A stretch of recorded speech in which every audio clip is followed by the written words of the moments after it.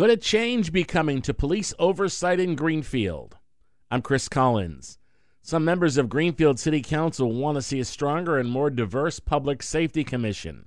Among those holding that view is Precinct 6 Councilor Sheila Gilmore, who says there has to be a larger conversation about the role the police department plays in city life. If someone breaks into my house, I want to be able to call someone and I want that person to show up. I don't necessarily need that person to be arresting a 17-year-old black kid for smoking a joint the next afternoon. Gilmore is a member of the Charter Review Committee, which is preparing to examine and recommend changes to the existing mayoral charter, which could include a possible alteration of the section dealing with public safety. Now, Greenfield already has a Public Safety Commission in place, which has some oversight power, but not outright control of the operation of either the police or fire departments, something which could be on the debating table for this committee going into the fall. I'm Chris Collins.